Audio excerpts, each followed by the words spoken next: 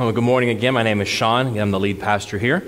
And this morning we're wrapping up. We've been walking through our vision and values as a church for the month of September. This is our last one. Your session has met together from the very beginning of the year. We started meeting together and praying together and studying together and looking at demographics and kind of just sharing our heart and sharing our dream for what Sycamore could one day, someday be. And after doing that for 6-7 months, we kind of started to distill some values and kind of put that into a vision. And so our vision for us as a church is to be a robust church, joyfully united to Jesus, our community, and each other. And we do that based on 4 values. We live, we grow, we thrive, and we go. And before we get into all those, would you please join me once again as we go to God's Word and God in prayer. Now, gracious God and Heavenly Father, as we come before your Word this morning from various parts of the New Testament, we pray, Lord, you would give us wisdom. Give us truth, Lord, for our growth, that we might see who you would have us to be as we are on your mission.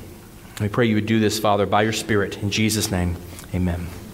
So kind of the landing spot for our vision as a church is from Ephesians chapter 4. It's kind of the big picture of where we're going. Ephesians chapter 4, starting verse 11 and 12, there's this picture of Jesus as now the enthroned king. He has been installed as the King of Kings, and so he gives gifts to his people. And so he gave the apostles and the prophets and the evangelists and the shepherds and teachers. And what do? They take these actions on behalf of his church. And so our 4 key values come from this passage here. At the very bottom there, if you'll see at verse 16, where it says that the body builds itself up in love, that's fellowship.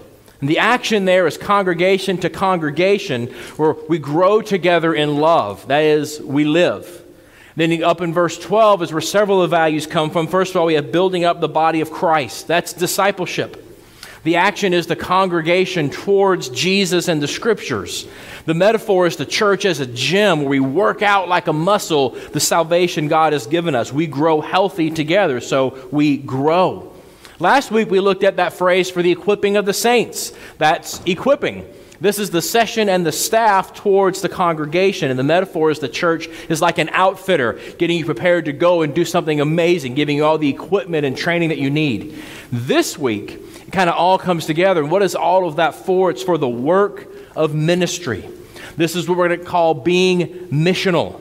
The action is the congregation towards the community, and the metaphor is the church as an outpost out at the edge of conquered territory, moving civilization forward. So once we're equipped from last week, now we go. We head out on mission. The word for ministry there in verse 13 or 12, the word for ministry there is the word diakonos, where we get the word deacon from. And what this word means so often in the New Testament is it means to be a bringer. A bringer. So in Acts 6, we have these guys who are helping to bring food to people. So they're serving their deacons. That's where we get the office of deacons from. They're a bringer. In secular usage, outside of the Scriptures at this time, it was very close to what we would call a prophet. This was someone who had a connection to the gods, and they were a bringer of the gods' resources to a community. They were a bringer of God's truth. They had something from the gods for the people. And so that's kind of the idea of ministry here, is that we are those who have this connection to God, and we bring something to the community. If you were here for our James series, it's very close to the idea of being a poet of Jesus, where we have this connection and we bring it to the world on God's behalf. So the enthroned King Jesus, what does he do? He gives gifts to his church, and those gifts result in the church going out and doing ministry, bringing Jesus' love, bringing the gospel to people. So before we jump into our text for today, I've got to do a couple church world words, okay? So we got missions and we've got missional. What are those two words? What are those two differences? Well, missions is an activity that we engage in occasionally. Missional is an identity that you would organize yourself around. Missions is what you do. Missional is who you are. So with that in mind about being missional, this value of go, we're going to ask 3 questions. So what is missional? What hinders being missional? And how are we missional? And so for our first question, what is mission? We're going to look together at Acts chapter 4. It's printed for you on page 10 on your bulletin. And because we're going to do several passages, you don't have to stand up for this. But this morning, first thing, what is missional? Acts chapter 4, verses 1 through 7, and then we'll jump down to verse 13. This is God's word. And as this is Peter and John, as they were speaking to the people, the priests and the captain of the temple and the Sadducees came upon them, greatly annoyed because they were teaching the people and proclaiming in Jesus the resurrection from the dead. And they arrested them and put them in custody until the next day, for it was already evening. But many of those who had heard the word believed, and the number of the men came to about 5,000. On the next day, their rulers and elders and scribes gathered together in Jerusalem with Annas the high priest and Caiaphas and John and Alexander and all who were of the high priestly family.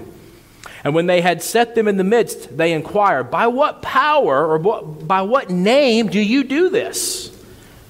And then jumping down to verse 13. And now when they saw the boldness of Peter and John and perceived that they were uneducated common men, they were astonished. And they recognized that they had been with Jesus. Now, this is God's word. Okay, so it starts out with the temple police who come and they arrest Peter and John because of what they're doing. And the text singles out this group called the Sadducees, who were greatly annoyed. Okay, well, who are they? Well, so often, if you're familiar with the reading of the Gospels, you see this group called the Pharisees who are always dogging Jesus, and you don't often see the Sadducees mentioned that much. Well, the passage we read today in Mark is a Sadducee passage where they're going after Jesus. So you have these two groups, Pharisees and Sadducees, and our political labels don't always mesh. And so when I'm going to use political labels from our time, but that doesn't mean everything that someone believes meshes, okay? Just in general, for the most part, graciously let me say, okay, that if you were more politically conservative, more religiously conservative, you would be more in line with the Pharisee party at the time. If you were more politically progressive or religiously progressive, you would fit much more in with the Sadducees at the time. And what you see is that the closer you are to Jerusalem itself, the higher the concentration of Pharisees. And so as the book of Acts progresses away, you get more and more Sadducees, because the Sadducees, they didn't have a problem collaborating with Rome. Okay, the Pharisees resisted Rome like a mask mandate, okay? You were never going to make it happen, okay? So the Sadducees were like, no, we can do this. Rome's good. Rome's going to be all right. All that resurrection stuff, all that supernatural stuff, we don't need all that. And so to these people who were not religiously or socially conservative, they didn't believe in this resurrection stuff at all. They were the cultural leaders of the day in many aspects. They were the enlightened ones. They were the ones, don't you love this phrase? They were the ones on the right side of history. And so the apostles, of course, were backwards, regressive disturbers of the peace. They were enemies of the truth. These cultural leaders then looked upon them like many Christians believe cultural leaders look upon us today, greatly annoyed. And notice in the plot of the text, they weren't arrested for the healing. They were arrested for the message. The court is really upset at them because it was just 2 to 3 months prior that this group of leaders had convinced Rome to kill Jesus. And now these two clowns are out telling everybody that Jesus rose from the grave. You see, Christians don't get into trouble for serving, but for speaking truth. And just like the ancient religious court in this text, culture doesn't mind us helping people, but it feels very strongly about us talking of Jesus. And we feel that tension, don't we? Now here's where I'm supposed to pour on the challenge, right, and really pressure you to get out there and speak more truth. But perhaps a different path is to actually notice the text and actually believe in the inspiration we claim and see what actually happens in the text. In God's sovereign plan, it was the healing. It was the service to the community first that gave a basis for the speaking. One person was healed and 5,000 people believed. See, finding a way to connect and serve your neighbors very often leads to opportunities to speak. That's being missional. Recent research in church world caused a buzz. I think this data is about 3-4 years old. That apparently 47% of churched and Christian millennials said that they don't think it's right to do evangelism. It's rude, it's offensive. And of course, people freaked out, and of course, I always got to pour it on the millennials, right? So like, what is wrong with these millennials? But if you actually look into the data, what they said was this: 47% of Christian millennials are against formulaic, non-relationship evangelism. What is that? Well, my son works at the McDonald's right down here at Food Line, and he's telling me as I bring him home every time, he's like, Dad, somebody did it again. We had this whole stack of tracts that we keep at the drive-in window because every shift, someone comes through, they don't say hi, they don't ask our name, they just, here, take this. Every time. And my son isn't a Christian, and so I was like trying to please take that from the spirit they meant it. I promise you they think they're trying to do something good. He said, no, I'm not offended. He goes, why can't they say hi? Why can't they ask for my name? Why can't they engage us and talk to us and then hand us? Why is it just handing us something? See, that's what the millennials are saying. Like, don't do that. Actually, get their name, Which is funny because there was earlier research a couple years before that was asking questions to non-religious millennials, and an overwhelming majority of non-religious millennials said that they agree with the following statement: if a friend of mine really values their faith, I don't mind him talking about it. Why am I telling you this? Because if we demonstrate that the gospel is valuable to us, people are willing to hear. That's being missional. We see it in Acts 4. We see it in data from our own culture. If we demonstrate the gospel is valuable to us, people are willing to hear. Now, did you catch that last phrase from verse 13? I don't think it's in the bulletin. That's my mistake. Sorry about that. Can we put verse 13 slide back up? Go back one. So thank you, by the way, slide volunteers. I know I put you on the spot sometimes. So notice that very last phrase. They had this incredible boldness. In that very last phrase, they recognized they had been with Jesus. Isn't that an amazing thing to have someone say? He's incredibly bold, but we recognize that you have been with Jesus. I've told this story before, but I want you to get this. There are things that the gospel does to us, resources that we tap into that sometimes we don't even know about, that our neighbors pick up on. So when we were in Boston, my next door neighbor, a great guy, his name's Joe, about the same age as me, and his only child was about the same age as our fourth child. So, we have 5 kids, and so we were this huge family for Boston. People were like, oh my gosh, what's wrong with you? And I was the only pastor that ever met. So it was great conversations. So anyway, one day I'm out in my driveway, probably shoveling snow, and my neighbor is like, hey, can I ask you a question? Like, sure, what's up, Joe? And he goes, how do you do it? How do you do life with 5 kids? He goes, I have one child, and she runs our life. And it's so stressful, we can't keep her happy, and I don't hear yelling coming from your house. There's 7 of you in your house, and how do you do it? Now, because I was in a very secular society, I had to respond this way. I said, well, Joe, what you just asked me requires a religious answer. Is that okay? And he's like, yeah, hit me. And so I basically explained, the gospel and that it gives me resources. I don't worship my kids. I'm free from my kids, blah, blah, blah. All this stuff. It doesn't matter what I said. What matters is that he saw, you have some resources for doing life that I don't have. That's verse 13. They saw they had been with Jesus. That's how people who don't know Jesus, who are completely unchurched, that's how they say that statement. How are you doing life this way? Our presence in people's lives, just like John and Peter's presence here, cause people to question, well, how are you doing that? That's being missional, when our public relationships cause others to think of Jesus. That's being missional. So what is missional? It's your relationships, especially your public relationships, cause people to think of Jesus.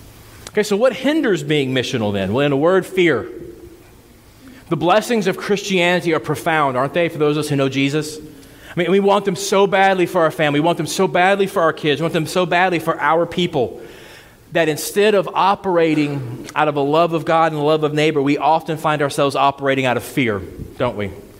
We're afraid that our people will miss out on Christianity. So what happens is we tend to retreat into circles of like-minded people. And it's rarely on purpose, but we suddenly find ourselves only interacting with Christians, right? Only listening to Christian podcasts, only listening to Christian music, only reading Christian books, only watching The Chosen on TV, and And our week is usually full of activities at the church around other Christians, and all of a sudden we wake up, and we didn't want this. All of a sudden we wake up and like, I don't interact with non-Christians, like ever, really significantly. And we didn't mean to get there, but we're there. And so out of fear of loss, we have kind of just ejected this whole missional mentality from our Christian life. I mean, y'all aren't nodding. I'm not the only one who did that, right? I mean, okay. So, well, Jesus directly addresses this fear in his people. If you look at me at Matthew chapter 16, verse 18, Jesus, very famous passage, what does Jesus say? He says, I will build my church, and the gates of hell shall not prevail against it.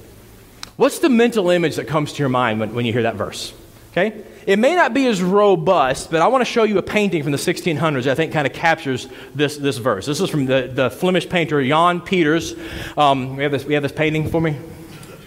There it is. Flemish painter Jan Peters painted this. He was famous for painting military battles. He liked to paint castles, obviously. This is a scene from a Corsican war. And I just thought it's a great mentality. Here's a fortress at the dead center where there's a lot of smoke and like a horde of people there. That's where the gate is. That's the weakest part of the fortress. Let's go ahead and leave this up because I want to talk about it. So in Jesus' time, it didn't look quite like this because this is medieval. In Jesus' time, every city, every town had walls, and the gates in those walls, the doors, were closed at night for safety. And in times of deep trouble, like an enemy army coming to siege your town, you close the gates as well. So if you overlay Jesus' words on this painting, I will build my church and the gates of hell will not prevail. Where do you see the church? See, in our fear, many of us see fortress church under assault by the forces of evil, immorality, sin, progressives. But the Christians are safe inside because the gates won't prevail. We're safe. Anyone catch what's wrong? Gates don't attack. Gates are attacked. In Jesus' image, it's not fortress church withstanding the assault. It's conquering church overcoming fortress evil. We're the zombie horde on the outside, folks, okay? That's us. And the gates of hell fall before the forces of evil, sin, death, whatever you want to call it, they fall before the power of the gospel. I had this picture backwards well into my late 20s. I was already out of seminary, already ordained, already working at a church, and I assumed fortress church. And it messed with my being missional. It did. I tended to view non-Christians as adversaries and threats because fortress church is all about keeping the defenses strong.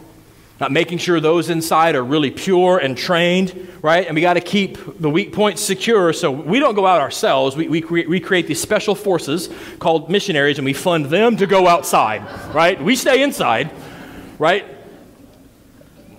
I assumed all those things. And I'm probably not alone. You don't have to raise your hand. I'm probably not alone in that assumption, right? See, but Jesus says right here that biblical Christianity is the forces of sin and death cowering in fear behind their walls, knowing that their gates are not going to prevail. That's missional. Confident in the power of Jesus, we go to places where Jesus is not known, right here in Midlothian, to set people free with the gospel. See, really believing that Jesus wins makes us unafraid for our children and families. It empowers us to be in real relationships with non-Christians, going outside of the church into their natural habitat, let's call it, instead of waiting for non-Christians to come into ours. That's being missional, and fear is what stops that.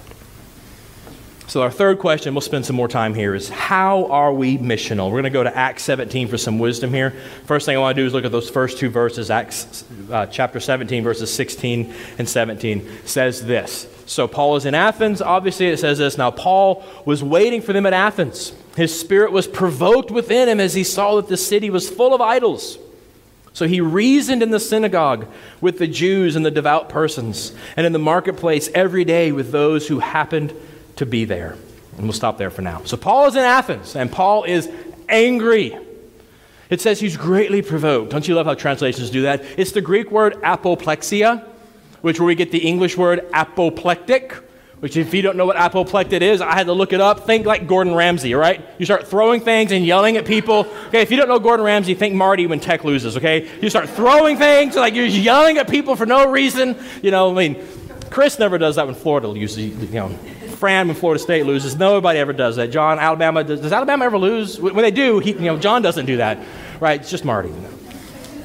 But you know what apoplectic is, right? You lose your stuff and just go crazy. And that's the word they use for the Apostle Paul. It's a compassionate anger. He is so upset, the text says, because the city is full of idols. We could literally translate that, they are smothered by idols. They're swamped with idols. They are being killed by idols, and it drives Paul to anger. And what Paul does in his anger is so different from what Sean does in his anger at unrighteousness and sin and unbelievers. In Paul's anger at the evil, immorality, and idolatry all around him, he goes on full-on attack of the gates of hell. His anger leads him to engage rather than withdraw. That's being missional. He goes to the synagogues and he reasons with the Jews. He shows them the gospel from the Old Testament that Jesus is their long-awaited Messiah. He then goes to the town square. They call it the marketplace. Don't think like a shopping mall. Think more like a town square where sometimes there were protests, sometimes there were political rallies, sometimes there were a farmer's market, sometimes there were voter registrations. It was a place where economic and political and civic activity all centered around. So Paul goes there and he starts proclaiming the gospel in this place. He intrigues the intelligentsia of his day, so they convene a symposium at the University of Athens for the smartest people around to come and to hear Paul describe this Christianity thing that they've never heard of. And we're going to look at part of his sermon, his talk before this group in Acts 17, verses 22 through 32. It says this, "So Paul, standing in the midst of the Areopagus, said, 'Men of Athens, I perceive that in every way you are very religious. For as I passed along and observed the objects of your worship, I found also an altar with this inscription, To the unknown God. What therefore you worship as unknown, this I proclaim to you. The God who made the world and everything in it, being Lord of heaven and earth, does not live in temples made by man, nor is he served by human hands, as though he needed anything, since he himself gives to all mankind life and breath and everything. And he made from one man every nation of mankind to live on all the face of the earth, having determined allotted periods and the boundaries of their dwelling place, that they should seek God and perhaps feel their way toward him and find him. Yet he is actually not far from each one of us. For in him we live and move and have our being. As even some of your own poets have said, for we are indeed his offspring. Being then God's offspring, we ought not to think that the divine being is like gold or silver or stone, an image formed by the art and imagination of man. The times of ignorance God overlooked, but now he commands all people everywhere to repent, because he has fixed a day on which he will judge the world in righteousness by a man whom he has appointed. And of this he has given assurance to all by raising him from the dead. This is God's word. Okay, so an entire series of sermons could be preached on this. Okay, I'm not. But I want to hit a few things. First of all, notice what's absent here. Paul doesn't quote Scripture anywhere because they don't know it. And more so, they don't respect it. When speaking to a Jewish audience, and you can find these sermons of Paul all over the New Testament, it is riddled with Old Testament references proving from the Scriptures Jesus is the Christ. That's Paul's wheelhouse, man. That's what Paul does. But here, he's not calling people to believe in a Bible they already trust. They just don't fully believe. He's calling them to introduce them to the God of the Bible. So he doesn't use the Bible because they don't respect it. So what does Paul use? That's our next thing. What does he do? Paul engages their culture. He uses their cultural narratives and beliefs. He engages and he demonstrates that he knows them. He speaks their language. He understands them and their culture. In other words, he does what any good missionary would do. He comes and he learns the community. He learns their stories. He learns their heart, and then he speaks the gospel to those things. He goes to them instead of demanding that they come to him. It's super intense. Let me show you just a couple of these intense things. First, I want to throw up an ancient poem in the slides here for you. The ancient poet Epimenides wrote a hymn of worship unto Zeus called the Cretan. And it goes like this. They fashioned a tomb for you, high and holy one. Cretans, always liars, evil beasts, idle bellies. But you are not dead. You live and abide forever. For in you we live and move and have our being. So the people of Crete didn't believe that Zeus was eternal. And this hymn was sung at the worship services of Zeus to repudiate them and to elevate the eternal stature of Zeus. And Paul quotes it. Another ancient poem, a poem of adoration for Zeus by Erastus called The Phenomenon, says this, and I just got to say up front, it feels really weird to be reading this from the pulpit in a church, okay, trust me. Okay, let us begin with Zeus, whom we mortals leave never unspoken. For every street, every marketplace is full of Zeus. Even the sea and the harbor are full of this deity. Everywhere, everyone is indebted to Zeus, for you are all indeed his offspring. I feel like I need to wash my mouth out with soap. Okay, anyway, and Paul quotes it. Now, one quick thing here between current culture when we quote something and ancient culture. When we quote something, we footnote it, right? This is not an original thought. Here's where I got it from. Don't accuse me of plagiarism. That's not the motivation for ancient quoting. The motivation for ancient quoting is, I'm referring to this whole big thing. Let me quote the salient sentence so you know what I'm talking about, but I mean the whole thing. The New Testament, over and over again, when it quotes from the Old Testament, it means that. It doesn't mean that specific verse. It means go to that whole story. Go to that whole psalm. So when Paul is doing this, Paul is quoting the most salient line and saying, go back to that whole hymn and read what you people wrote. That's about the gospel. See, Paul not only understood their culture, but respected their religious impulses enough to memorize their poetry and quote it in his sermon. And now what can only be called Athenian pop culture, there's no other way to describe it, is quoted in sacred scripture. See, Paul does this to connect with them, to lower the barriers and to open their ears and hearts. That's being missional. There's a third thing here that a lot of people forget at this point, and this is critical. Paul doesn't quote Scripture. He quotes their stuff, and then here's the step that often is missed. Paul critiques their stuff. Paul doesn't just blanket say, and this reminds me rather of our Lord Jesus. That's not what he does. He critiques what they say. He doesn't merely understand and connect. He points out where they are wrong. And he has demonstrated that he gets them. And so he has credibility now to commend and critique. See, when people feel understood, when someone feels heard, it lowers their barriers and they will then listen to you. You have permission to speak truth to them. That's being missional. I mean, this is just two parts of Paul's sermon. I said, I'm not going to go through this whole thing, but I can tell you right now, he alludes to Homer's Odyssey. He quotes several Stoic philosophers. He critiques their religious beliefs about creation, the afterlife, the nature of the soul, the essence of humanity. He does all of that in these 10 verses I just quoted. He is like deeply connecting and critiquing their culture. He deeply engages their world. He gets their fundamental motivations. Why? And I want you to remember these three words. So he can connect, so he can commend, and so he can critique. Because that's being missional. Now here's where we have to be careful. Because unlike Paul, I know what I'm prone to do, and I bet I'm not alone, is that I tend to critique a caricature of non-Christians without really critiquing or finding anything to commend, because I haven't really made a connection. And when you do that, that has no credibility. Okay, let me give you an example. What am I talking about? So you're at the bus stop with your kids.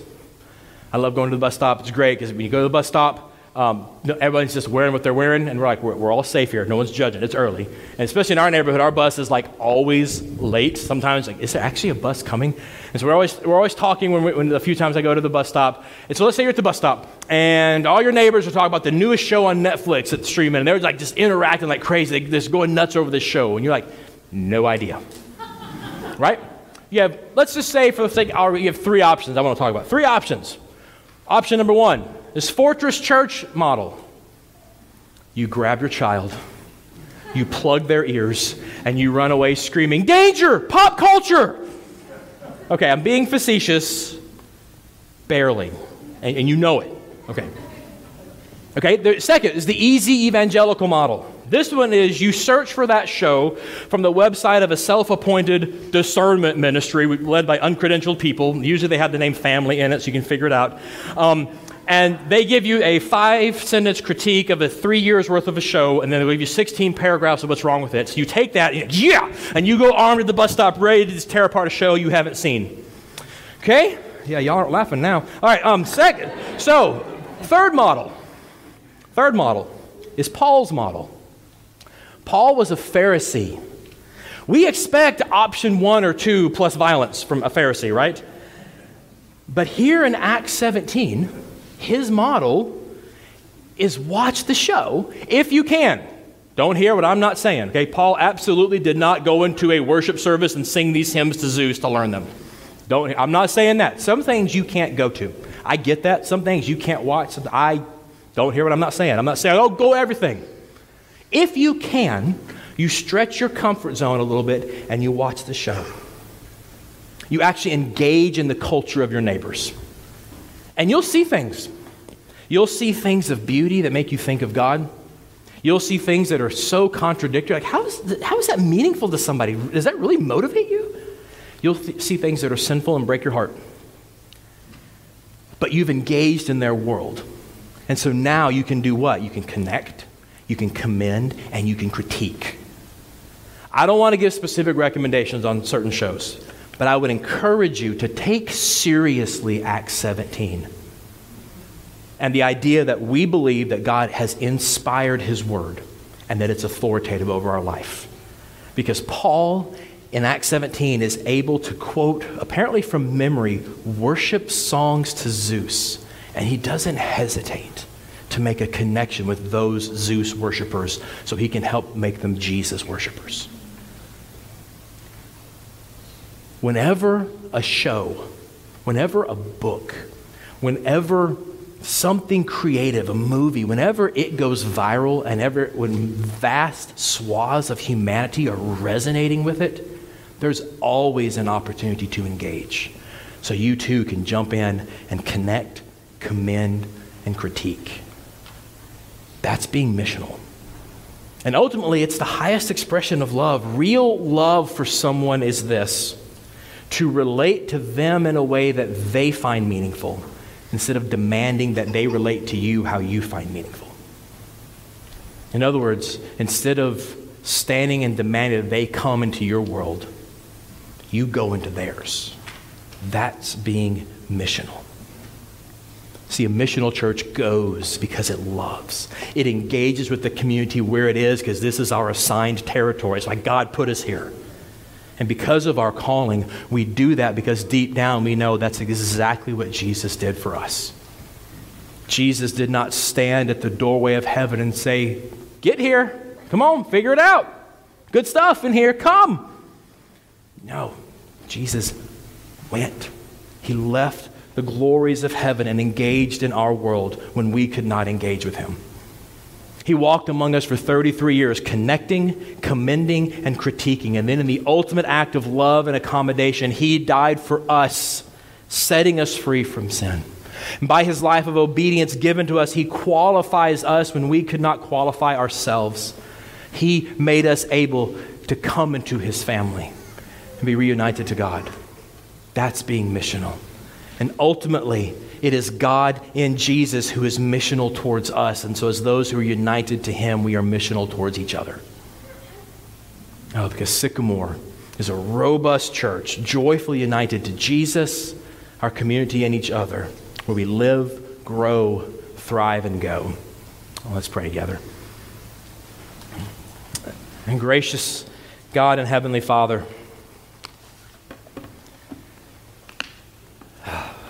Lord, deep down, so many of us, I know myself included, I just repent. It's so much easier for me to commission and fund someone else to go and for me to stay comfortable. I've done it for years. Lord, would you forgive me of that? Would you help me to see that you're the going God and that I am one of your sons should go to? Lord, for others like me here, would you please bring repentance? Father, it's an amazing thing to be overwhelmed at the thought that you came. You didn't demand us come. You came to us when we could not because you loved us, because you're a missional God. Father, we pray you would make us a missional people. It's not going to happen overnight. It's going to have misunderstandings and difficulties, but Lord, would you make us a missional people? Because deep down we love our neighbors and we love you, and our hearts are broken that you guys haven't gotten together yet. Use us, Father, here and now, we pray in Jesus' name. Amen.